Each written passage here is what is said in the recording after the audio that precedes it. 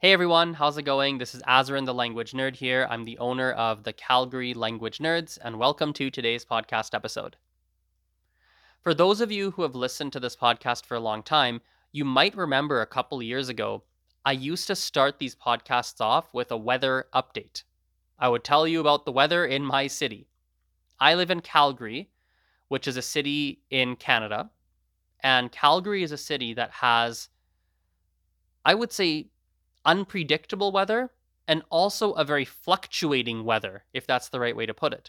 It's unpredictable in the sense that you can't predict the weather more than 48 to 72 hours out at a time. So if you're looking at the weather forecast and you're looking at the temperature in 4 days, it is highly probable that the temperature in 4 days is not going to be what the temperature is predicted to be 4 days from now, if that makes any sense. And second of all, our temperature fluctuates. So in the wintertime, we typically have freezing temperatures on a daily basis, but we get random warm winds from the mountains because we live close to the mountains. So one day might be 20 below zero. So 20, so that's like, what is that in Fahrenheit? Something like -5, -6, I think, Fahrenheit, something to that effect. But then 24 hours later, it'll be above zero. It'll be 32 degrees Fahrenheit, 40 degrees Fahrenheit. In Celsius, that's like 10 degrees, 5 degrees, something like that. And we get this warm wind that comes and melts everything. In the summers, we have hot temperatures, or rather hot for us, which is like 25 degrees, 30 degrees above zero. So that's like 80 to 85 Fahrenheit, something like that. And so our weather is quite unpredictable, and it also fluctuates quite a bit depending on the season. So today, when you look outside, I'm looking out the window, it looks like a warm and sunny day. But when you go outside, it's not really that warm. There's this bite in the air. It definitely feels like fall. So right now, I'm in my basement and it's cold. I record podcasts from the basement. And so I'm sitting here in the basement and I've got this thick blanket wrapped all the way around me. So I wanted to kick today's podcast off with a weather update for nostalgic reasons because I used to do those. And with that aside, let's dive into our language learning topic of the day. The language topic, the piece of advice I'd like to share, is something I've probably only said about 2 or 3 times over the years, and yet it's one of the foundational strategies that I personally use when it comes to learning languages, and I think it can be very effective for others. And this strategy has to do with using music to learn a language. I love music. I listen to lots of music in quite a number of languages. Most of the music I listen to nowadays is in Mandarin because that's primarily the language I'm learning, as well as Gujarati, but I like Mandarin music more as a general whole. And so I'm listening to a lot of Mandarin music right now. There are a few things that I personally do to learn languages through music, and I would like to share those with you today. The first one is I will learn the chorus of any song that I like. I will learn the chorus. That'll be one of the first things I learn about the song. This is because the chorus repeats itself multiple times, and it's typically the best, or at least the most important part of the song. So if I understand the chorus, I might not understand 100% of everything else, but at least I understand the main part of the song. So I'll look up all the words, I'll look up the lyrics on Google, I'll translate them, I'll look in dictionaries, I'll look up any unfamiliar grammar points, I'll ask friends about them to help me translate anything I can't figure out on my own. And so that's one thing I always do. In addition, especially once I have an intermediate level, I will then go and translate the rest of the song. I'll translate the rest of it. So I understand the new words, the new grammar points, what they're saying. And so every time I listen to that song, it becomes one form of vocabulary and listening practice, albeit casual practice and passive practice. Third of all, this is something I do naturally, but I don't think everyone does it. See, songs are a great way to notice how people actually speak. I'll give you an example of when I first noticed this. So, 15 plus years ago, I was in France for the first time alone, and I was studying there. At that time, the internet existed, but it wasn't used nearly as much as we use it now. And I lived out in the countryside where the internet sometimes was kind of slow and not fully reliable. And so when I would hear songs on the radio, for example, when going to school, well, I didn't have any way to look things up. I didn't have a smartphone to pull out my phone and look up a word. I just had to listen carefully and then either go home and look up the word or just ask someone what that word meant. I didn't really have an internet to use to look things up all the time on the spot. So I'd listen very intently to the songs on the radio and to what people said. And I would start to notice ways that people would pronounce words in songs. Because in songs, they don't, how do I say this? Well, they don't sing the way people talk, obviously. And so I would notice how people pronounce things in songs, and then I would listen for those same patterns when people spoke. Does that make sense? So I'd listen to something, I notice, oh, in the song, the person is pronouncing the letter R kind of like this. Huh. I wonder if that's how people do it in real life too. And then I would listen in real life to see if people pronounce the R that way, for example. I don't know why, but sometimes I find that I notice pronunciation related things more. I don't know if it's more in songs, but sometimes I notice things in songs that I didn't notice when I just heard people talk. And I don't quite know why that is. And so to this day, that's been something that I've done.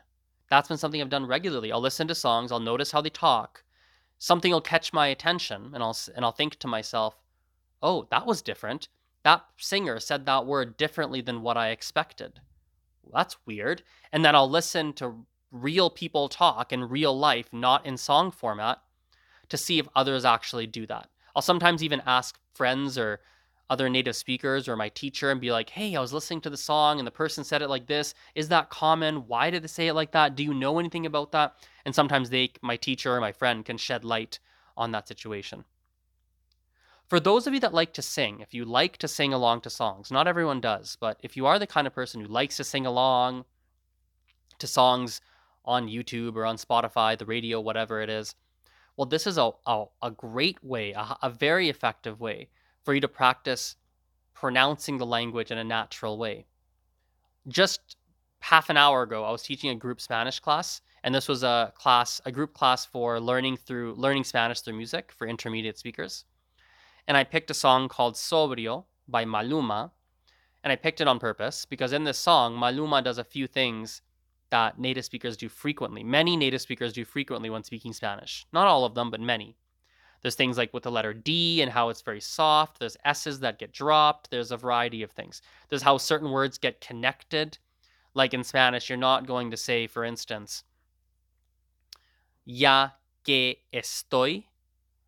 You actually say ya que estoy. So the que and estoy get blended together into a single word. It's not que estoy, but it's que estoy.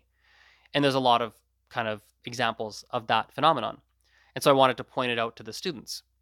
So if you like to sing, in order for you to successfully sing along to a song, you have to sing it in the way that the singer sings it. And that forces your brain and your mouth and everything to understand how to sing this. How do you pronounce words in a way that is not how might be natural for you?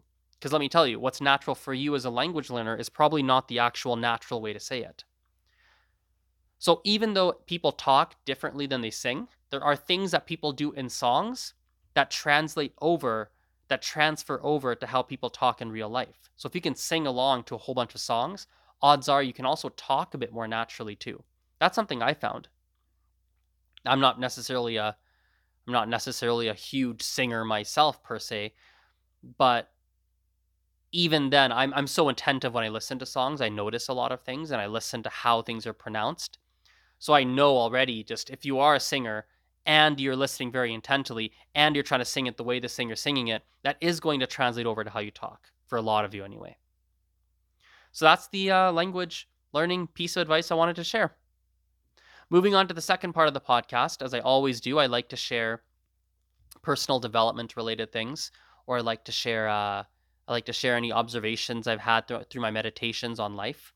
So what I'd like to share today is a pretty deep meditation I had yesterday.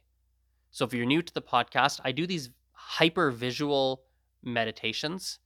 these meditations, it's like a visualization meditation, if you've heard of that. I think it's called visualization meditation, or maybe it's called imagery meditation. I actually don't know the name for it, but it's something like that. But it's on a different level. I've never quite met anyone that does something as quite like what I do when I meditate.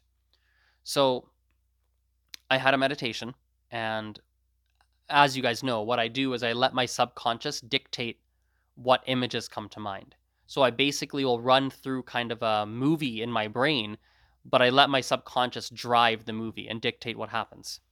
So in this movie, there was there's a guy. He's in the middle of a war. It's like a medieval war. So he's fixing people's armor, their swords. There's also he also runs like a little hospital that's behind the armor repair shop. So there's people coming in that have been injured, and I'm this man fixing things. He's kind of an older gentleman, a weathered individual, very seasoned pro, and he's helping everyone out, fixing their armor, helping people into the hospital that have been injured in battle. So this guy, he looks out into a field and he sees this really evil dude, this evil black energy, like dark energy dude. It's like a human, but he's got some magic in him too. And he's fighting all the good guys and he's killing them and stabbing them and wounding them and whatnot. So this armor repairman, he decides, you know what? I'm going to go and talk to this guy. So he walks onto the field, and it turns out the one who's killing everyone and the bad guy was me. And I was like, hey, that's actually me. And I was like, what the heck? That's weird. Why would my subconscious create that as an image? So the armor repairman goes up, and he basically goes, hey, you need to remember who you are. This is not right. You got to remember, like, what are you doing? Almost like I was possessed by some demon or something. And there's a whole exchange that went through. We don't need to go through all the details, but suddenly I found myself in some kind of a magical forest. And you know, in the Lord of the Rings, there's that I can't remember what the place is called, but there's that one elf who lives in that one part of the forest, which is like a paradise, basically. I forget her name. She's like an elf queen, a very, very powerful elf queen. I can't remember her name and the name of the place, but I think it's Lothlorien, maybe, if that's right. So the place in my mind looks something like that. Very serene, beautiful. And there's this queen basically there. It's not an elf queen, but it's like a queen. And she puts her hand on my forehead and she goes, hey, I'm going to help you remember who you are. And I was like, okay, go ahead. Yeah, help me remember. Puts her hands on my forehead, and it's very difficult to explain what I saw. It's kind of hard to explain, but it's also irrelevant for the story. I feel it inside. So I'm like, okay, so that's who I am. Interesting.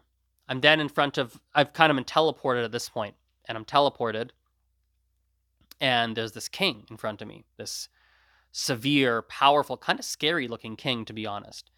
And we had a long dialogue. A long dialogue. This is a long meditation, by the way. I'm not going to walk. It was over an hour, this meditation. We had a very long dialogue, this king and I. It was a very frustrating dialogue. I was getting very angry at him, and it was something else, something out of this world. But when I walked out of the dialogue, the message I walked out when I had this dialogue with this king, and the queen also eventually showed up, this queen who helped me remember, quote unquote, who I am. Basically, the big message I walked out of, the big message I walked away with out of this meditation was something like this. Aim at the highest possible good. That was the message I walked away with. That you are, because remember, the message I had was remember who you are. Remember who you are. And if I put it into words, because it's difficult to put into words, but remember who you are, who I am, because that's a question. Who the hell are you? Who are you? Well, the message I had, the best way I can put it into words is something like the highest possible good. Who are you? You are the highest imaginable good. Not the highest possible, the highest imaginable good. So what is the highest imaginable good I can imagine? And I was like, whoa. So I have to act out. The king kept telling me the same phrase over and over, and I didn't get it. And I was getting really angry with him. But he's this very powerful king. He kept putting his sword up to my neck. And he's like, don't be a fool. Act as you are. And I was like, what the hell does that mean? Don't be a fool. I'd ask questions and he kept saying, don't be a fool. I was like, right, that's a stupid question. Okay. Don't be a fool. He kept saying, act as you are. And I was like, what? Don't be a fool. Act as you are. And then we had a very long dialogue, as he said. And it was, yeah, something to the effect of act out the highest imaginable good that you can. The highest possible good that you can imagine. And it's almost like before that meditation, that's not how I was acting. I was prioritizing other things. I was acting out in other ways. I was prioritizing, I don't want to say the wrong things per se, but I was focusing not on trying to act out the highest possible good that I can imagine. So now, and that's really been a big change for me because now when I'm looking at the day, when I have a couple of hours between classes, it's nighttime and I have moments because I don't have like a typical 9 to 5 job where you just go to work and you just go to work and do your job. You're just told what to do. For me, I have to plan out the day. I have to really think through, okay, well, there's these classes, this meeting, I got this task due on Thursday, this task due on Saturday. I told this guy I'd send him this document. I had to prep for that class tomorrow. I got this really interesting work opportunity with this guy. I have to navigate that. I got this other person who emailed me because they're angry about XYZ. I got to deal with, there's so many things going on. So sometimes it's almost like I didn't have, prior to that meditation, I didn't have an overarching, what's the right word? I didn't have a North Star. I didn't have something that was pointing me in the right direction. So now I just ask myself, right now, what's the highest possible good that I can imagine? So today, literally getting meta, I was like, well, the best possible thing I can imagine right now would be I got to get some content out because I was a bit behind and haven't gotten content out. I got to do that. I've got to clear out a certain number of emails. I've got some emails that need to be cleared out. I've got to eat lunch. I got to go for a walk today. I've got to be really prepared for an event I'm attending this evening. I got to be on point for this event. It's going to be difficult for me, probably. There's a class I want to be really ready to go for. So I had a whole list of things. Like if I got all this done and I did this, acted in XYZ way until certain time today, I cannot imagine any better way for that day to go. That's the best I can imagine right now. So that's how I have to behave. So it's something like picture the highest possible good that I can in the moment and then strive towards that. So that's the message I walked out of with that meditation. So once I had the conversation with the king, this might be the most important part, by the way. This is the part I had the hardest part swallowing, and I still haven't fully figured it out. I ended up back in that battlefield, but now I was not covered in that disgusting dark energy type armor. I wasn't infected anymore. And I looked around and I was finally myself, and the armor repairman's like, you good now, Azra? And I was like, yeah, I'm sorry. And there's these dead bodies around me everywhere. I'd stabbed all these people. I'd caused so much destruction.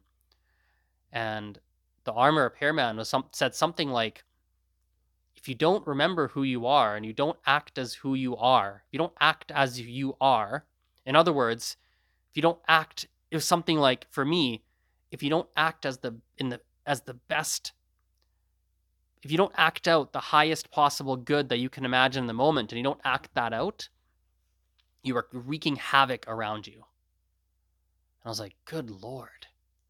So if I'm not acting out the best good that I can imagine in the moment, I'm wreaking havoc. I'm metaphorically running around chopping people's heads off and stabbing them and shooting them with terrible fire, burning them alive, like metaphorically. I was like, good Lord.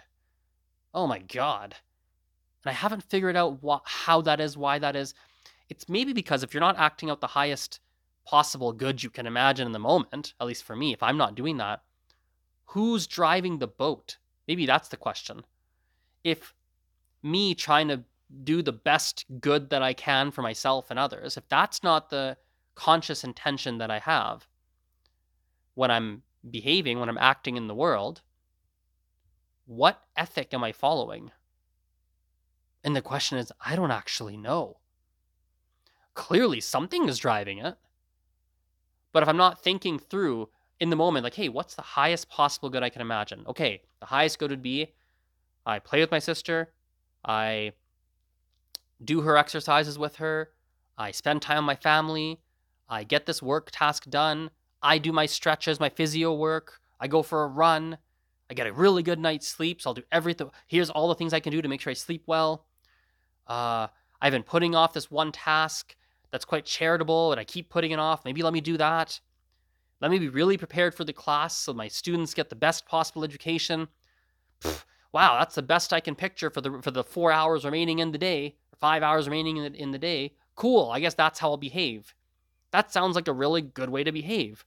But if you don't think that through, or if I don't think that through, the thing I haven't figured out is, well, how am I just behaving habitually? Am I behaving based on what I feel like? Am I behaving based on what? What or who is driving the ship if it's not the highest good you can imagine? And in my meditation, what my subconscious told me was, if that's not driving the ship, you've got something evil driving the ship that's killing everything around you. And of course, that's metaphorical. I'm not actually walking around with a sword stabbing everything I see, but yeah, so it's really interesting. And maybe and I don't know if that's really what I was doing. I don't think I'm going around doing all this bad stuff. I don't think. Maybe I am, though. Who the hell knows? But,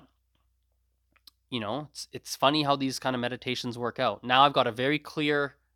I've said before, my meditations, these visual meditations, they show me how to live. They don't tell me how to live. They show me. It's a embodied knowledge. It's not a written instruction manual. It's embodied knowledge. So it's like I have this very vivid image in my mind of, if you don't act in a good way, here's all the destruction you could cause. And I've got this terrible war zone in my head of thousands of people that I killed bloodily or burnt alive with fire and stuff. So that keeps me in line. It's like, oh, act well, because you don't want to do that. It's like a psychological trick, maybe, I guess. So it gives me something really negative to be like, ooh, act well, because you don't want to do that. And then I've got the positive too, because I had the memory with that queen and that king and the forest, and showing me, how to act in a good way and why that's good. And so I've got something good to go towards and something bad to run away from, something like that. So yeah, that's the most recent meditation I had. That was just yesterday. Crazy, my meditations are, I don't know where these things come from. They just show up in my head. I can literally start a meditation right now. I've actually thought about doing that. I've thought about doing a meditation while I podcast. So literally starting a meditation simulation in my brain, closing my eyes, going through it, and just speaking what's going on as it happens. I should write like a how-to manual on how to do this. I don't even know. The how-to manual is really straightforward. You close your eyes and you let whatever images pop into your mind happen. You don't stop any of them. And then you analyze it after. You figure it out after, like, what just happened? And some scary stuff might happen. You might get demons, and you might get fears that pop up. You might get all sorts of stuff. You might get really great things. You might have like right now, if I close my eyes and do it, I'm in a field. There's like a bunch of flowers. It smells kind of nice. It's really sunny. I'm walking through, but there's like a doorway. Like literally, I just closed my eyes and started a meditation. It's like, whoop, okay, that's what I see. I'm like, okay, what's to the doorway? Open the doorway, and there's like a big slide. It goes infinitely downward. It's like, I don't know if I want to go down there. It's so beautiful in this field. Do I really want to go down there? I don't know. Suddenly I feel something on my shoulders, and it pushes me, and I go down the slide, and it's sliding infinitely down, faster and faster and faster and faster. There's this cold air brushing past me. It's a stone slide, by the way. And then I end up in this dark pool of water, and I'm treading water there, and I look up, and I can see the light from the top of where I fell from. And there's kind of this being, this humanoid being up there, and he closes the door. And now it's dark, pitch black. I feel some stuff swimming by my feet. Like literally, I could who knows where this meditation would go? I have no idea. That's the start, right? That's literally how it starts. And that could go anywhere. I don't know where that'll go. It's like watching a movie and you don't know what's going to happen. But then by the time it's done, there's always some really deep message that I walk away with. Like, oh God, right. Okay, don't do that. Make sure you do this. Anyway, we'll wrap this podcast up here, and I'll see you guys next time. Bye-bye.